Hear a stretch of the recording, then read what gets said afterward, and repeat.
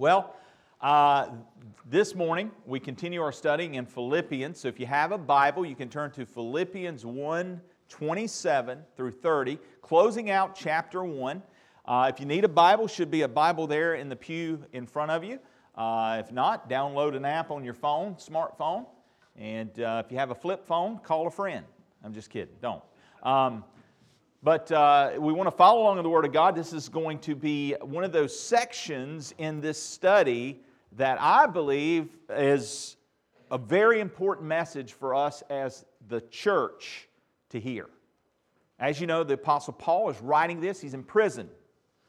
And he's writing to the people at Philippi, the believers. They've sent Epaphroditus there to encourage Paul. Epaphroditus has gotten sick. Paul's going to send him back. He says, thank you, but he needs to go back and be with you guys. I appreciate your care towards me and towards the ministry. And they're concerned. What's going to happen? Paul, at this point, when we get to this section, he's come to the conclusion that, hey, I may die. This may be the end.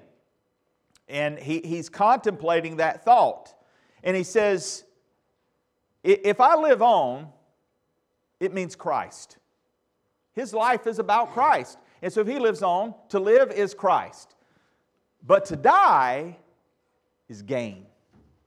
So he knows that no matter what should happen, he's okay because he's okay in Christ. His life is consumed with Christ. And last week I left you with a thought, fill in the blank. To live is blank. Fill in the blank this morning. That's what I challenged you last week. To live is what? What do you live for? What is your life about? I live to work. I live to make more money. I live for my family. I live for my bride. What are you living for? What is your purpose? The Apostle Paul says to live is Christ. He recognized that when Christ came and died on the cross for his sin, when he surrendered his heart and his life to Jesus Christ, Saul became Paul. His life was transformed, 180. He now lived with the purpose and focus in mind to live for Christ. And church, that's what we should desire to live for. To live for Him. So now he's going to go into this section. To live for Christ. Well, how are we to live for Christ? And so this section is going to look at how we are to live for Christ. This week is Thanksgiving. I know, I've already talked to some, I ain't going to say who because everybody show up at their house today, but somebody's having Thanksgiving today and Thursday. But anyway, boy, that sounds good, don't it? Varners are actually having Christmas today and Thanksgiving Thursday and then Thanksgiving Saturday. Anyway, I'm excited. Can you tell? I love this time of year. One thing I'm really disappointed about, though, I heard this a couple of weeks ago. They were taking Peanuts off of the television. They're not going to show Charlie Brown. Now, hold on. There's more to come. I just got this phone call coming in telling me more update. Did y'all hear that originally? Don't correct me. I know where we're going with this, but you heard that used to, this is a tradition, man. You love watching the Peanut story, right? Charles Schultz, right? That's the guy. Luke's over there like, Daddy, come on. Of course it's Charles Schultz. But anyway. So I guess, and it could be fake news, who knows these days. But my understanding is like Apple TV bought the rights and they're going to show it. So if you have Apple TV, but then I just saw like 2 days ago, PBS is going to carry it. So hey, you paid for that, right? So great. So I guess it's still on there, so I feel good about it. I feel good. I wanted to see, my Peanuts, Thanksgiving, Great Pumpkin, Charlie Brown kind of stuff, right? My son Luke, he's an artist. If you haven't seen his sketching, he's really good. He had the privilege sometime back, he actually met a guy who worked for Peanuts. And it was so cool because he showed Luke his drawings and he told him to got to get a portfolio together. You got to start working on this. And so that inspired Luke to start doing a portfolio, start drawing. And but anyway, I want to share this little story from the Peanuts cartoon. You may be familiar with it. You remember the story in Peanuts where Lucy demanded that Linus change the TV channel. You remember that episode? Let me walk you through it. So Lucy demands Linus to change the TV channel, threatening him with her fist if he didn't. What makes you think you can walk right in here and take over? Asked Linus. These 5 fingers, said Lucy. Individually, they're nothing, but when I curl them together, like this, into a single unit, they form a weapon that is terrible to behold. Which channel do you want? Linus responded. Turning away, he looks at his fingers and says, why can't you guys get organized like that? I mean, that's a clip worth playing. I should have brought that one up today. Guys, here's the reason why I share that story with you. As church, we're oftentimes like this. But when we're together, we're a force to be reckoned with. Paul is going to transition now on how we're to live for Christ. And when we go through this section, I want you to keep this in mind. When we get ready to read this, there's a lot of plural form. Now, here in the South, we like to say y'all, but this is that you all. Again, guys, together as a church. So he's going to address the people at Philippi, the church at Philippi, as one unit. As one unit. He's going to begin to focus on the importance. If you're going to live for Christ, church, we've got to live in unity. And so he's going to start it here. This is actually going to be what we're looking at today. Is in the Greek is one complete sentence. It's just one sentence. And then chapter 2, he's going to continue this thought in unity. Now, we're not going to get into chapter 2 today, but I wanted you to know that. So as you're reading this at home or you're studying this, really, this is, if I were the one doing the chapter headings, we would probably start chapter 2, verse 1 right here. So keep that in mind so that we can look at the whole of context of Scripture. With that said, let's look at our passage of Scripture today. Philippians 1, 27 through 30. Only let your conduct be worthy of the gospel of Christ, so that whether I come and see you or am absent, I may hear of your affairs, that you stand fast in one spirit, with one mind, striving together for the faith of the gospel. And not in any way terrified by your adversaries, which is to them a proof of perdition, but to you of salvation, and that from God. For to you it has been granted on behalf of Christ not only to believe in Him, but also to suffer for His sake, having the same conflict which you saw in me and now here is in me. I know some of you are kind of recoiling, probably wondering, pinching yourself. There's an actual insert in your bulletin, and it's got fill in the blanks.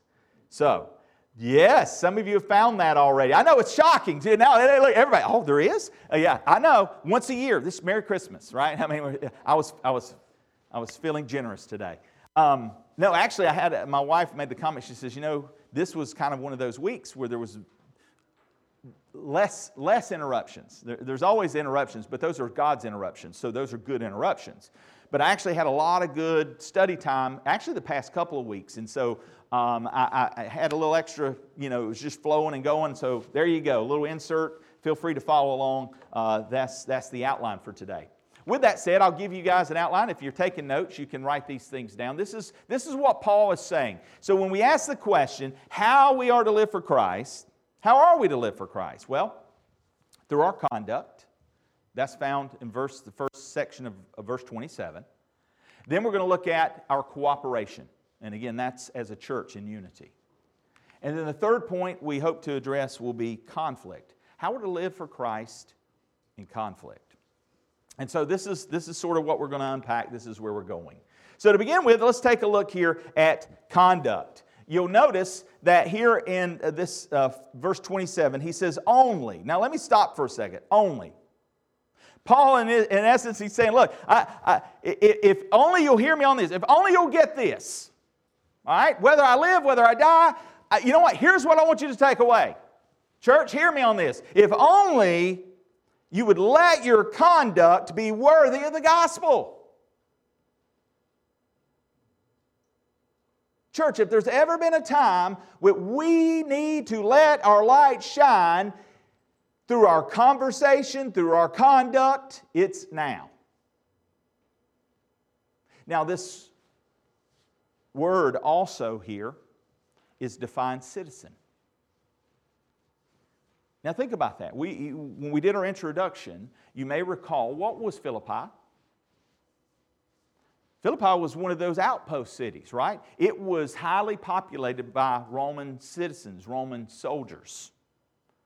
They were very patriotic. It's no accident that Paul is under the inspiration of the Holy Spirit using this word citizen. And again, we understand this, guys.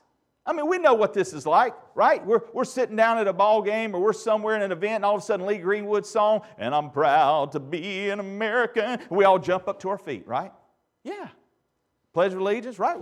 We should, right? We understand the idea of, just like they would have there in Philippi, the Roman soldiers, the Roman citizens as Americans, American citizens, right? But notice what Paul is saying. He's writing this right into the heart of a very patriotic town. And he's saying, look, you know what citizen you are? You're a citizen of heaven. He's going to reiterate this later on in Philippians 3, right? Our allegiance is to a kingdom that will come. That kingdom comes spiritually when we receive Christ as our Lord and Savior. We are grafted in. We are a part of the family of God. We are a holy nation, a royal priesthood. We are ambassadors for Christ. Paul uses this type of language in his writing. He wants us to understand, guys, it's okay to be an American citizen. It's okay to be America. But it's Christ first. And so Paul is reminding them in their conduct, in their conversation, in their citizenship. Don't forget whose you are. You're not your own. You've been bought with a price. So this idea of conduct, conversation, citizenship, it really speaks to how you live. So how you living? You know, the world likes to use that for, I'm living large, you know. Well, we're probably all going to be living large after Thanksgiving this week. Anyway, that's a bad joke. How are you living? What are you living for?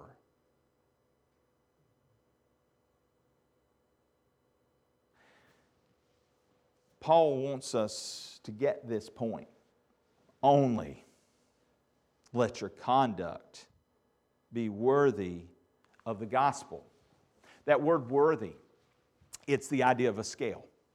In those days, you would oftentimes come and you would bring silver or gold to pay for something, and there would be stones on the other side. And so in order to find out the value and the worth of what you were bringing, they would put it on the scale.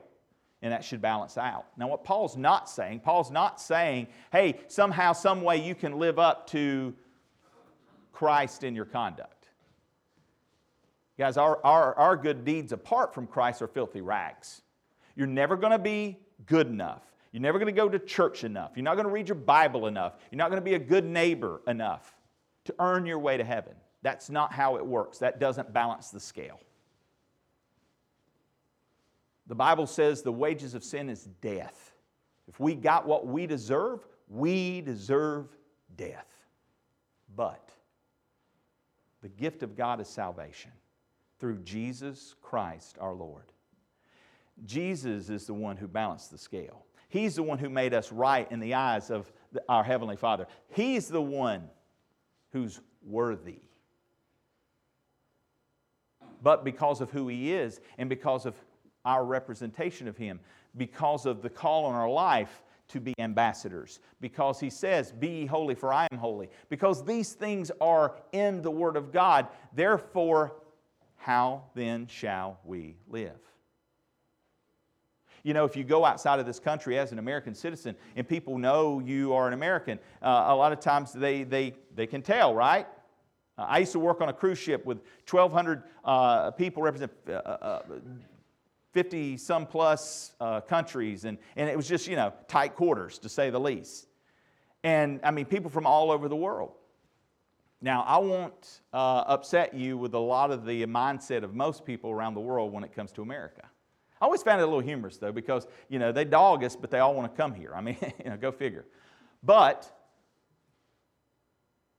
we do represent our country. I want to know this morning, Paul wants to know this morning, how are we representing Christ? How are we representing His kingdom? Now again, you're not going to do that in your own strength. I'm not going to do that in my own strength. I'm not going to balance that scale by my own efforts. And that's not what Paul's saying. He says here that I want you to let your conduct be worthy of the gospel. Christ has balanced that. Paul says whether I'm present or whether I'm absent. What's he speaking of here? What's he referencing here? I believe Paul is saying Paul should be able to hear of their testimony. What's your testimony this morning?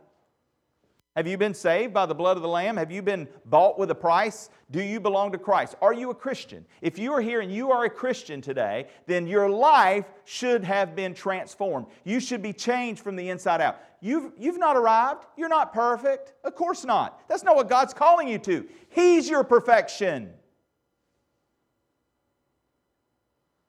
That's not an excuse for me to live like the devil. When Christ came into my life, He changed my heart. He changed my desires. He changed my direction. That's what repentance and belief is. I was headed this way, straight to hell, and Christ grabs hold of my heart. I cry out to Him for mercy, grace, and forgiveness, and He says, whosoever shall call upon His name shall be saved. And in that moment when I cried out to the Lord, He saved me. He transformed me. He gripped my heart and He gave me new direction. And now He's begun a work in me, a new work. And as believers, that new work doesn't stop. Yeah, now if we're not careful, we can resist. We can choose not to grow in our faith. We don't feed on the Word. We don't gather with the saints. And that'll stunt our growth. But if we'll yield our life to Christ more and more, He who began a good work in us, He will complete it until the day of redemption. He will begin to change us. He'll begin to change our desires. And all of a sudden now we're feeding the new man instead of the old man. And as you begin to feed the new man, you begin to find that new purpose. You begin to find that life in Christ. Paul wanted to hear whether he was able to come back to them or whether he ended up dying. Those testimonies, the reputation of the Christian would be heard throughout the world. Those people at Philippi, man, they're together. Those people at Philippi, man, they're generous people. Those people at Philippi, they're separate. They're different from that society around them. There's something different about those guys. And church, that's what He's called us to come out of the world, to be separate, to be different. 3 John 1:12 said this, Demetrius had a good testimony from all and from the truth itself. And we also bear witness. And you know that our testimony is true. What's he saying there? What's John saying there? Again, there were missionaries coming through and they wanted, hey, where's a good place, I can stop at. Hey, that Demetrius in that church over in that town, he's a godly man, he's a good Christian, he's just, everybody knows Demetrius, man. He's a righteous man. He loves the Lord. Could that be said about you? If I were to ask a neighbor, a coworker, or would I get an earful? We need to ask, guys, how am I living? Who am I living for? How is my light shining? Or is it hidden? Is it hidden under the cares of this world? Is it hidden under my wants, my desires, what I think is important? Is it filled with the things that my life is blank? Paul says, if only you would let your conduct, your conversation, your way of living, if only you would let your way of living be worthy of the gospel. You know whose you are. You don't belong to yourself. Therefore, glorify God in your body. And as we know the truth, as we allow the truth to hide in our hearts so we won't sin against God, as we begin to feed on that, it changes us, guys. It's going to change you. And that's okay. That's a great thing. Let the Word of God, the truth of God, transform you so that your light is growing brighter and brighter. Grace upon grace.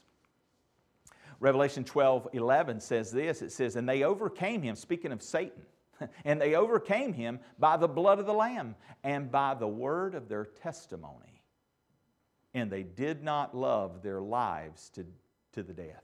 This is speaking of tribulation saints. When that day comes and God's wrath is going to be poured out upon this earth, there will be those saved during the great tribulation period. And the Antichrist is in rule and it's just unseen terror upon the earth. There will be many who will overcome in the midst of those horrific circumstances because of the blood of the Lamb. And they lived out that faith. It was evident. And that's why it cost them their life. So, with that said, we see cooperation. Here's the second point. Notice, if you would, in verse following on in that verse. He says this. He says, only let your conduct be worthy of the gospel, so that whether I come to see you or am absent, I may hear of your affairs, that you stand fast in one spirit with one mind. So we see the conduct, but we also see the cooperation. Now originally he said, he spoke to them as citizens. Here he's speaking to them as soldiers. The idea is that of a team. They're united by the gospel. Church, what unites us today? It's the gospel of Jesus Christ. We're a team. We're a family. We're in the Lord's army, right? I don't know if any of you have seen the movie. I'm not endorsing it. I actually have not seen it. I've seen bits and clips of it, but I heard it was pretty brutal and probably true to form. Was it 380? I think it was, something like that. But anyway, it's the story of the Persian battle of the Spartans. And the story is told, and it's a true story, the battle of, what was the name of that town? But anyway, these guys were I want to say Thermopylae or something like that. But anyway, these Spartan soldiers stood for 4 days against just untold numbers of aggressors against the Greeks, the Persians and the Greeks. And this small band of soldiers, now if you know anything about the Spartans, all right, and I'm not talking about the Michigan team, but you can look at their mascot, but in those days they had these shields, the big shields, and the Romans did this as well. But they would have these big shields, and they also have the long spears in hand, right? Well, those shields would interlock. And so a lot of times what they would do is they would have a long extension of men, ever how many were in that group, in that military, in that platoon. And they would have those shields and they would lock them together. And that way when the enemy would attack, they were in one together. And then they would unloose and stab. Unloose and stab. Well, if someone were to fall, there was a second row with their shields propped up against the back of those Spartans. So that if one would fall, the other would step into its place, keeping it locked together. And so they interlocked those. And they would oftentimes even form sometimes a complete roundabout so that they could not be penetrated. And the history tells that great battle of Thermopylae, that they actually stood within 4 days. And you know why they actually fell in the end? It wasn't because of the thousands of attackers that were coming at them. It was because someone within betrayed them. Guys, Paul is going to hit home the importance of unity within the body of Christ. And I cannot say this enough, how important it is as a church family that we have each other's back, that we prop each other up so that if one should fall, we're ready to step into the gap. We're ready to fill the gap. We live in a crazy time where COVID is keeping a lot of our folks away that used to stand in the gap. It's not that they've necessarily fallen, but there's a need for someone to step in temporarily to hold the line. And that's what we got to do as a church.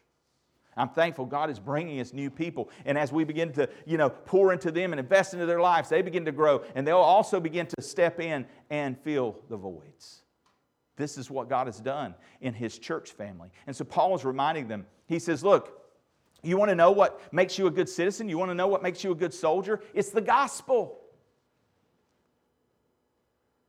The death, burial, and resurrection of Jesus Christ. He has redeemed your life. Your life was set on course to hell. And it's not by anything that you've done that is going to make you right in God's eyes. You cannot do anything to make yourself right with God. Jesus Christ did it for you. It's a gift. You can't earn it. You just have to, by faith, receive it and be thankful.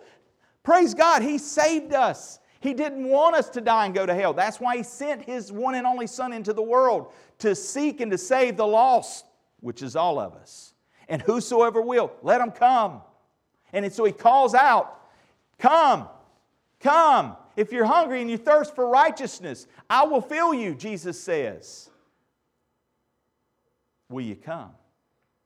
Will you repent and believe? Will you turn from your life of death and destruction? That's where we're headed. Will you turn to the only name under heaven given amongst men by which to be saved? His name is Jesus Christ. And if you haven't called on Him today, I beg you to call upon the name of Christ. He will forgive you of every sin you've ever committed. He will make you whole. He will make you complete. He will redeem you because He's paid for it in His own blood. He paid the penalty that you and I owe, and He paid it in full. He said it's finished. And so, as soldiers, we need to recognize that we're united by the gospel. And again, we need to stand firm. Ephesians, we've kind of been on this theme here for a few weeks, right? Putting on the whole armor of God so we'll be able to withstand. And in that day, doing all that we stand. Stand firm. A lot of times those soldiers would have almost like spiked grips under their sandals that would keep them from losing their footing. Guys, we stand solid when we stand on the foundation of the gospel. We stand firm when we stand upon the Word and the authority of God. Now, if I stand on my own opinion, that's a slippery slope. If I stand on what's popular today in society and culture, I promise you, it won't be popular in society 20, 30, 40 years from now. It's a slippery slope. But when you and I stand firm together as a team, bonded by the shed blood of Jesus Christ, when we stand firm on the gospel of Christ, we're on solid ground. And that's why Christ said in His great Sermon on the Mount that He goes through all those things, and too often times people think, oh, well, I need to do this or I need to do that. No. He's saying all of those things to say this. Hear what I'm saying. Do what I'm saying. Respond to the gospel, Christ will save you. And that will be like a man who plants and builds his house on a rock. And if you don't respond to the gospel of Jesus Christ, put your faith and trust in Him, first off, you'll never be able to do those things that are mentioned in the Sermon on the Mount because you won't have the ability to, because you won't have the Holy Spirit indwelling you. And that's like building your house on the sand.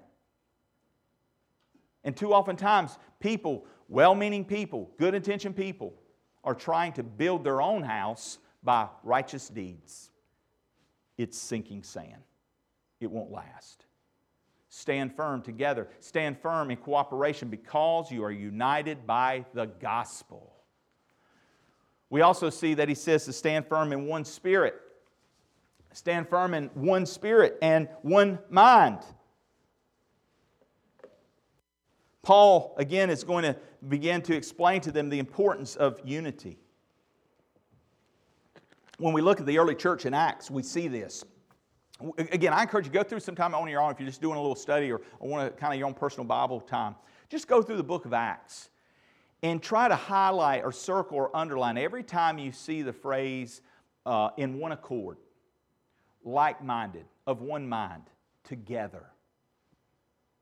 I believe in my time in studying the Scriptures and by experiential knowledge and seeing and being a part of various ministries, that the greatest church growth happens when we're together.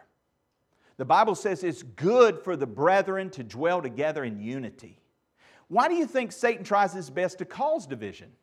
Not just, think about your own family. Think about your own job. Think about our government, our nation right now. We're not on the same page. It's divided. Look at the last election results. We are split. A house divided against itself cannot stand. That's Bible. That's not Abraham Lincoln. Abraham Lincoln quoted that. That's Scripture. That's Christ. Why would we think in our home when there's division, we're not on the same page? You wonder why there's fighting amongst you? James answers that question. The reason there's fighting amongst us guys is because I want something and you want something, and neither of us are willing to give. We don't cooperate. And so we kind of just, well, I'll take my ball and go play in my yard. You take your ball and play in your yard. Nah. And that's how we act. We act like children.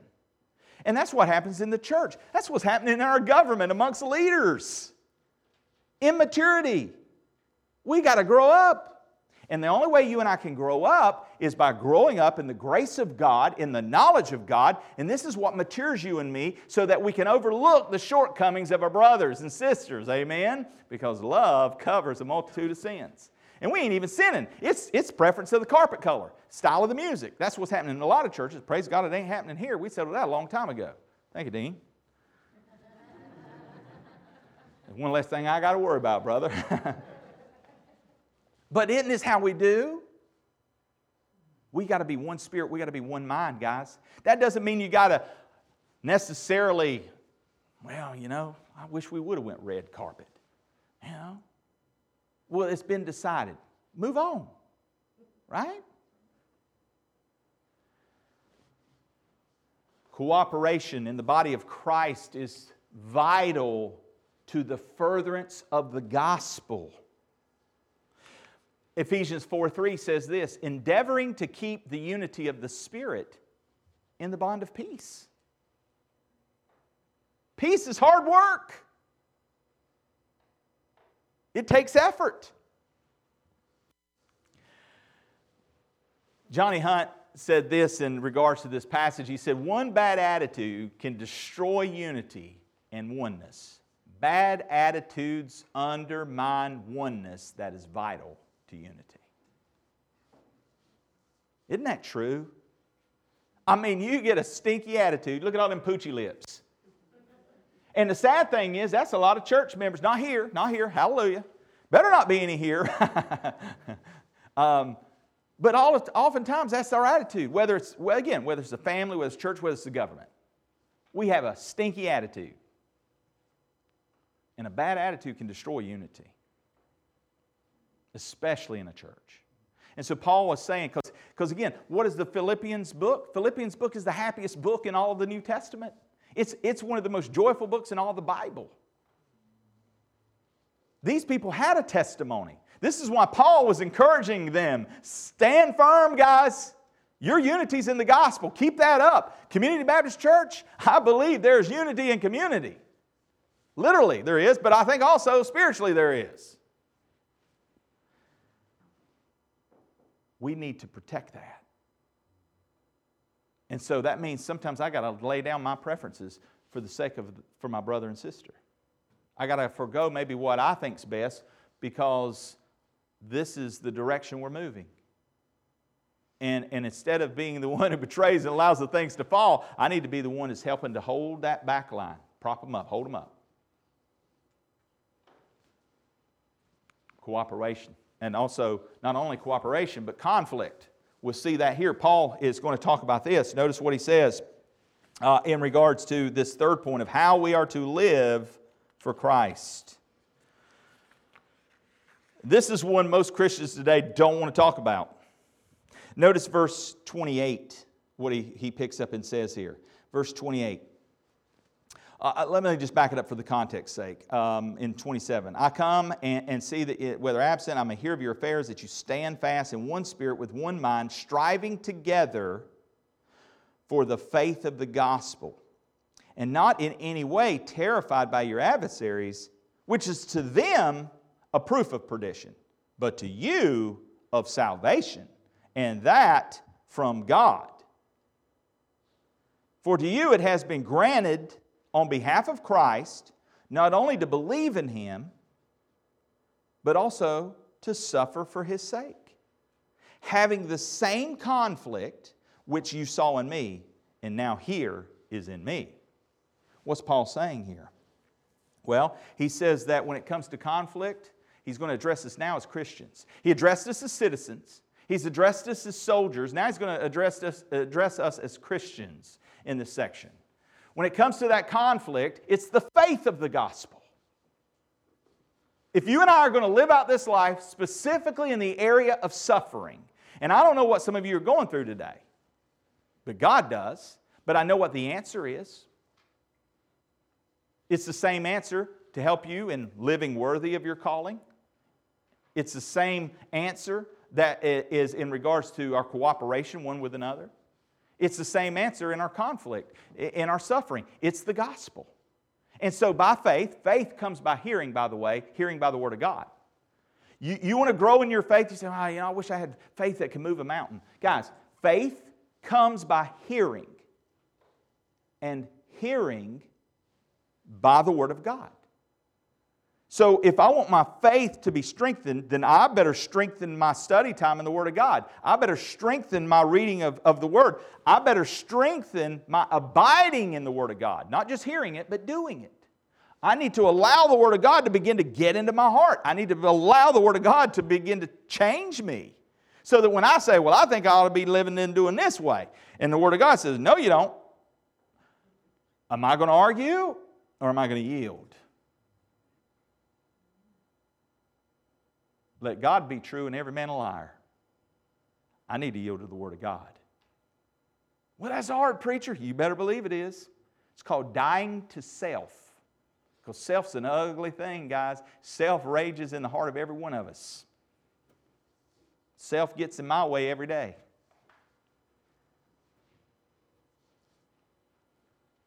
Conflict, suffering by the faith of the gospel. He says here, strive together. We got to strive together. Man, that's almost an oxymoron, isn't it? I mean, if you're going to be together, how can you strive, right? I mean, it sounds like it. But again, the idea of striving together, it means to struggle along with someone. He went from saying stand fast, right, to somebody on the team who's struggling, and so you're called to struggle with them.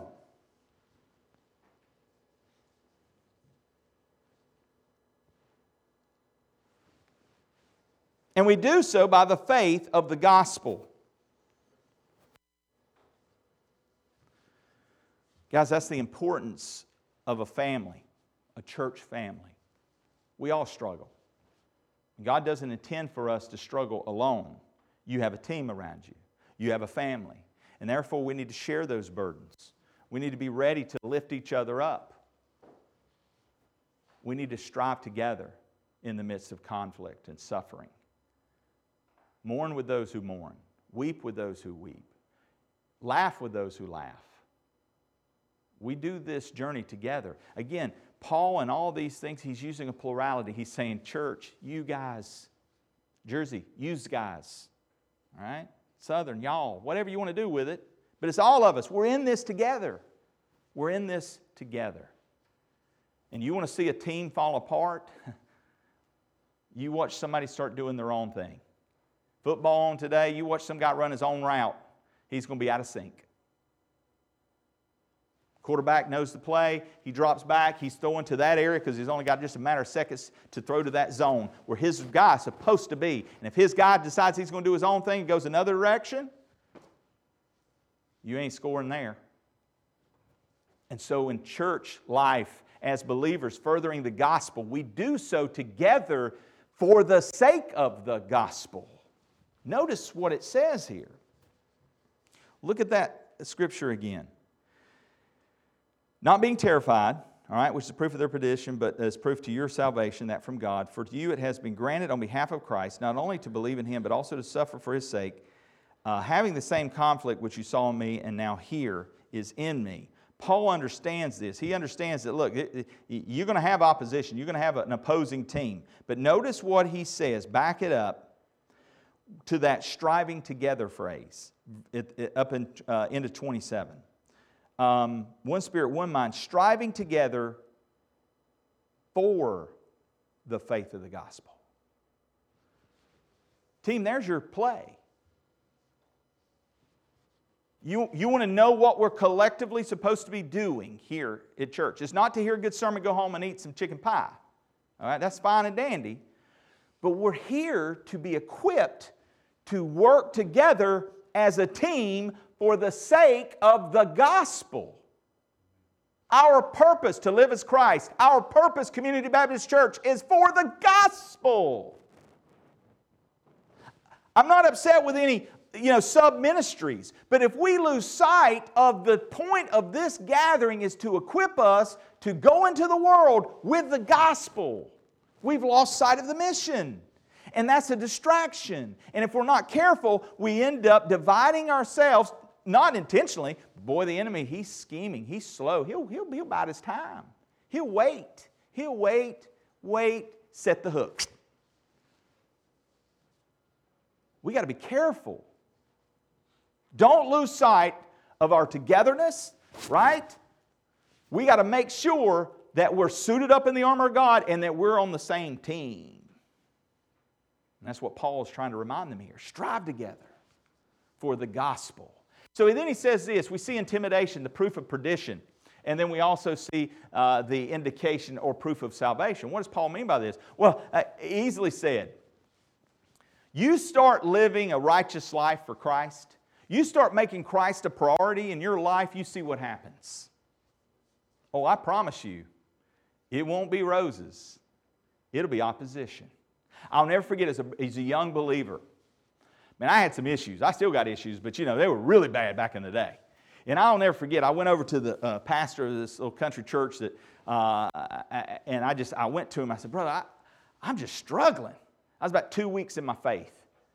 I mean, I was struggling. Temptation, sin pulling at me. My supposed friends were just dogging me out. Oh, Jeremy done got religion, and just kind of making fun of me. And I was miserable. Yeah, where's that? You don't hear that preached a lot of time. Hey, come to Jesus and let your life be miserable. Well, you're going to hear it right here today. Come to Jesus and let your life be miserable. Because this ain't our world. We're just passing through. We're strangers in this land. So don't count it odd or, when people, especially for His name's sake, begin to revile you. That's Bible, guys. And so I said, preacher, I don't understand what's going on. He laughed at me. Now, you guys have heard the story. I've told this many times, but this is fitting for the context. And I'm thinking, oh, great, now my preacher's laughing at me. Thanks for the help, pastor, But he said, I'm sorry, Jeremy. He said, I don't mean to chuckle. He said, but let me ask you a question. He says, you've been living for the Lord now 2 weeks. I said, yes, sir. He said, did you have this problem a month ago? I said, no, I was partying a month ago. He says, exactly. He said, what about 3 weeks ago? Did you have this problem? I said, no. He said, did you have these same problems 3 years ago? I said, no, sir. He said, exactly. You see, when you're floating downstream, you just go with the current. In life, you've been going with the current, Jeremy. You've just been floating through life, headed to hell. You didn't know it. You're just cruising right along. But now you've repented and you've turned to Christ. You've put your faith and your hope in Him. And guess what you're doing now? You're swimming against the current. And everything, if you're in a river and you try to turn against the current, everything that's coming down that current is coming against you. The water itself, not to mention the debris. And guys, when you surrender your life to Jesus Christ, you should not count it strange that all of a sudden things are coming against you. We have missed the doctrine of suffering being taught in the church. Look at how all the followers of Jesus Christ ended their life. All those close disciples of Jesus, they all were martyred, beheaded, sawn in half, crucified upside down, hung, beheaded. I mean, there's this, and the only one that we have record of in history, he died of old age, but he was dipped in hot oil, alive, and then cast out onto an island, a prison. We have lost the understanding of suffering. We have brothers and sisters around the world that know what it is to count the costs. I don't know if I'm going to surrender my life to Jesus Christ, because if I do, then I will have no place to live. The village will want to kill me. My family will disown me. No Thanksgiving meal for me. That's the heart and attitude in some people in some countries. They know Jesus is pulling at them. Trust me. Surrender your life to me. But if I do, it's going to cost me my life. You better weigh it. But Jesus said, if any man were to lose his life for my sake, he'll gain it. But if you try to hang on to your life, in the end, you're going to lose it. So that's not really a decision, is it? I've got to surrender my life to Christ. Yeah, it costs you your life here and now in those places around the world, but you're ushered into the presence of glory, and great is your reward. Suffering should be the norm for us believers. And yet we're opposite of that here in America, man. Let's just be real. This is why we get amped up over certain things, political or even in church meetings or even in our families. We want comfortable living. We want comfortable life. We want things to stay how they are. And look, I'm not saying that there's anything sinful or wrong with having a little comfort in your life, but I'm saying this. We've lost what it means to suffer for the name of Christ. And I'm not so sure we're not entering into some purifying and purging of the church and believers. We know the Scripture tells us there will come a day of separation between the goats and the sheep. There will come a day of sifting between the wheat and the chaff. And guys, I'm going to tell you right now, I would rather have that take place first and know who's standing next to me is in lockstep. And so we need to decide this day, choose this day, whom you will serve. Jesus Christ is worthy. The gospel is worthy. Whether it's in the midst of conflict, or whether it's in the midst of our cooperation, or whether it's in our conduct, the gospel is worthy. And so, if you've got opposition, there's some intimidation. They know you stirred the hornet's nest. They don't like you shining your gospel light in their face. That's offensive. You know the story when a military defeated an army and they would march them back into town. And they would coming behind them would be a lot of times those defeated soldiers. And as they would come back into the town of the victor, there would be this smell of perfume and roses and just flowers and things that would dawn the streets. And there's this scent, this smell of these militaries bringing through the captives. And for the people who were safe, the people who were the victor, that was a sweet smell, the smell of victory. But for those that were being ushered in chains, it was the smell of death. Guys, Paul talks about this. He says, look, this is the smell. To some people, the gospel is a sweet smell. It's the savor of life. But to others, it's death. So don't count it strange when you're sharing the truth of God's Word and it offends some people or makes them mad or they're repulsed by it.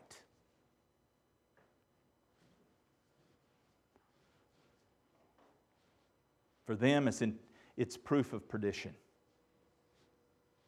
But for us, it's proof of salvation. Amen? Don't count it strange, the fiery trial that's taken you. Look, they hated me, Jesus said. They're going to hate you. I think we're starting to dawn the day in America where we may begin to see a little more hatred towards those of you who profess the name of Jesus Christ. But church, let me tell you, stand. Stand together. Strive together for the gospel. For the gospel. Conflict's going to come. This is strange. Look at this. He says here, the gift of the gospel. Okay? So in conflict, we see the faith of the gospel, but we also see the gift of the gospel. And that means we're going to suffer together. And we've talked about that. And notice what he says. Again, he says, for you it's been granted on behalf of Christ. Granted what? Granted to believe and granted to suffer. Look at it in the context of the Scripture. Circle those two words. It's been granted to you to, circle, believe, look at the other, and it's been granted for you to suffer. That's a gift. Merry Christmas. You're going to suffer. If God says it's a gift, guys, it's a gift. It may not feel like a gift, but it's a gift. Not only have you been given a gift to believe in the gospel, all right? That's the grace of God. By the way, that word granted, look at that word granted in your text. Underline that word granted. The word there, my daughter, Karis, is not in here. She's in the nursery. She's working today, but she's under grace. Charis means grace in Greek.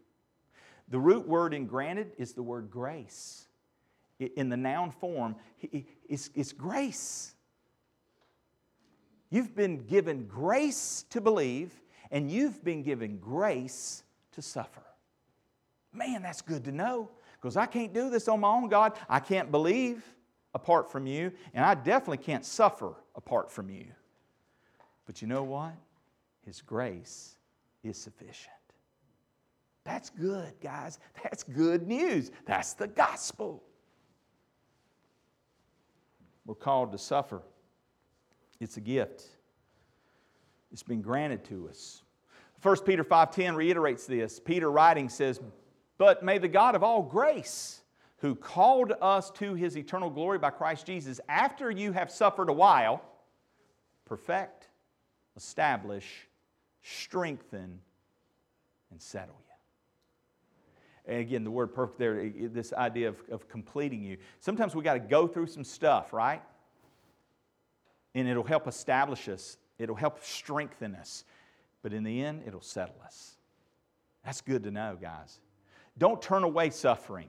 I know we want to get out of that moment. We want the pain to stop. Again, we've gotten spoiled living in comfort, but sometimes we need some stuff to happen in our life to keep us close to God, to settle us. We also see 1 Peter 4:13, he writes this, he says, "But rejoice to the extent that you partake of Christ's suffering, that when His glory is revealed, you may also be glad with exceeding joy." Remember the theme of Philippians? Joy. Rejoice. Again, I say rejoice. And he's saying, Peter is saying, look, rejoice to the extent that you have been granted to suffer with Christ. You're in great company, man. If God says, you know what? Which one of these believers today am I going to allow the privilege of suffering? I'm going to give that to sister so-and-so. I'm going to give that to brother so-and-so. In the moment, it feels terrible. But in the end, it will be to your reward. So handle it well. Navigate by the grace of God. Lean on His strength, not your own understanding, guys. You'll never make it through suffering by leaning on your own understanding, dealing in it in your own strength, thinking through, from Sister Better News advice. No. We need the foundation of the Word of God to guide us in those seasons, right? The grace of God. 2 Timothy 3:12 says this, "Yes, and all who desire to live godly in Christ Jesus will suffer persecution." To live is blank. If to live is Christ, and you choose to live godly in Christ, you will suffer persecution. But count it a privilege. Count it an honor. Thank you, Lord. Thank you, Lord, that you allowed me to see this, right? That you allow me the privilege to go through this. Yeah, it's not something I would have signed up for, that's for sure. But help me to have your eyes. Help me to have your heart. I'm not happy about the circumstances. I'm not happy about this sickness. I'm not happy about this death. I'm not happy about this conflict at work. I'm not happy about those things, God. But I trust you in the middle of it. And I trust that if you've allowed this into my life, you're an all-knowing God. Therefore, it's for my good and it's for your glory. Help me navigate through it. And lean on your family, your spiritual family, your church family, to see you through. The plurality of what Paul's addressing here for the gospel is us. You've heard of the story of eagles. And I want to share this illustration. Many of us have seen the pictures of the huge eagle's nest up on the high rocks, branches, crag of a cliff. But few of us have gotten a glimpse inside. Let me describe it. When a mother eagle builds her nest, she turns with thorns, broken branches.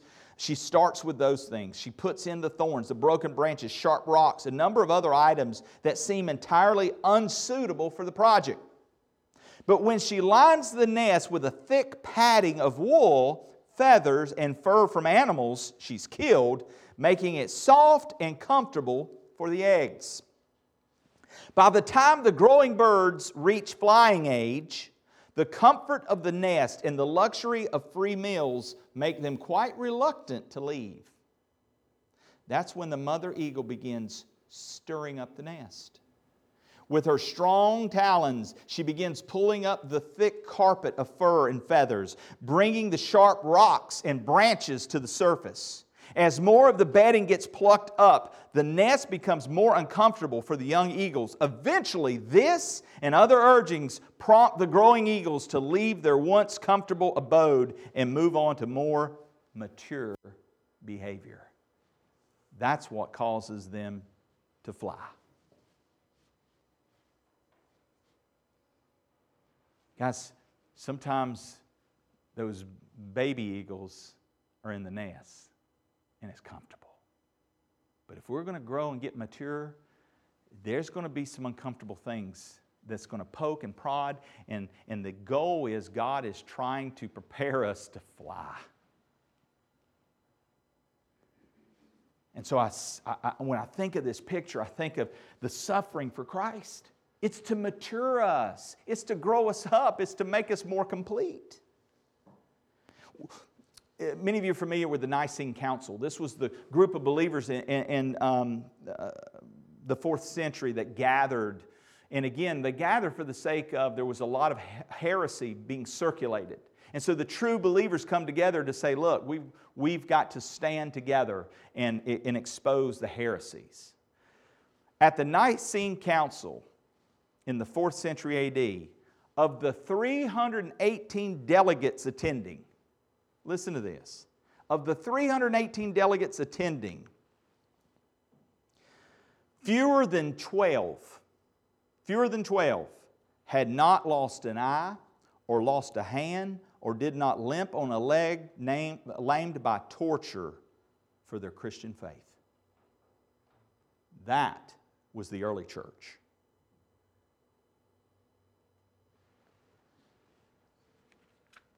That's a sobering look, again, at the doctrine of suffering for the sake of Christ. And so I wonder again, church, where we are today. How are we living? And so in conclusion, let's wrap this up. When it comes to how we are to live for Christ, our conduct should be worthy of the gospel. Our cooperation should be united by the gospel. And even our conflict should be lived out by faith of the gospel and seen as a gift of the gospel. Martin Luther made the following statement: if we consider the greatness and the glory of the life we shall have when we've risen from the dead, it would not be difficult at all for us to bear the concerns of this world. If I believe the word, I shall on the last day, after the sentence has been pronounced, not only gladly have suffered ordinary temptations, insults, and imprisonment, but I shall also say, oh, that I did not throw myself under the feet of all the godless, for the sake of the great glory which I now see revealed and which has come to me through the merit of Christ. It's a gift. Christ has given you Himself. Do you believe? Whosoever shall believe in Him shall be saved. And He's also given us, church, not only the gift to believe, but He's given us the gift to suffer. Let's pray. Father, thank you. Thank you for your gift, most importantly of your Son, Jesus Christ. And Lord, my prayer is today, if there be anyone here that does not know Christ as their Lord and Savior, Lord, if they're honest with themselves, they know if they died today, they would die in their sin, unforgiven. And Lord, that's not your desire. You've drawn them here today to hear the good news. The good news is Jesus Christ came to save you. His desire is that He doesn't want you to pay in eternity for your sins. No, instead, He came to pay your debt that you could not pay. And that's why Christ lived a perfect life, a sinless life, and He laid down His life in your place. You see, the wages of sin is death, but the gift of God is eternal life through Jesus Christ our Lord. And Him, He who knew no sin, became sin. He took sin upon Himself for you. He took your punishment. That's what the cross is about. To appease a perfect God was going to take a perfect sacrifice. You and I cannot give that, but He can, and He did. And He died on our behalf, and 3 days later, He rose from the grave to prove He is the way, the truth, and the life. And no one comes to the Father except through Him. If you're here today and you do not know Christ as your Lord and Savior, I want to invite you to turn to Him today. Put your faith and trust in Christ alone for your salvation. Not your good works, not your behavior. In Christ. Put your faith in Christ. And He promises if you'll do that, He'll save you. Right now in this moment, you can turn to Him. You can call out to Him. He's listening. I'm not going to embarrass you. You don't have to come forward. He sees you right where you are. He knows where you are. He sees the depths of your heart and your soul. Just right where you are, call out to Him. Lord, forgive me. I've sinned. I know I've broken your law. I know I've sinned against you. And Lord, I believe Christ died in my place. And I believe that He was buried and rose again. And so therefore, I put my hope and my faith and my trust in Christ to forgive me, in Him alone. For by grace have you been saved through faith. That not of yourself, not of works, lest anyone should boast. It is a gift of God. Receive that gift today by faith, and He promises that whoever has called upon His name shall be saved. Right there, right now. Call on Him.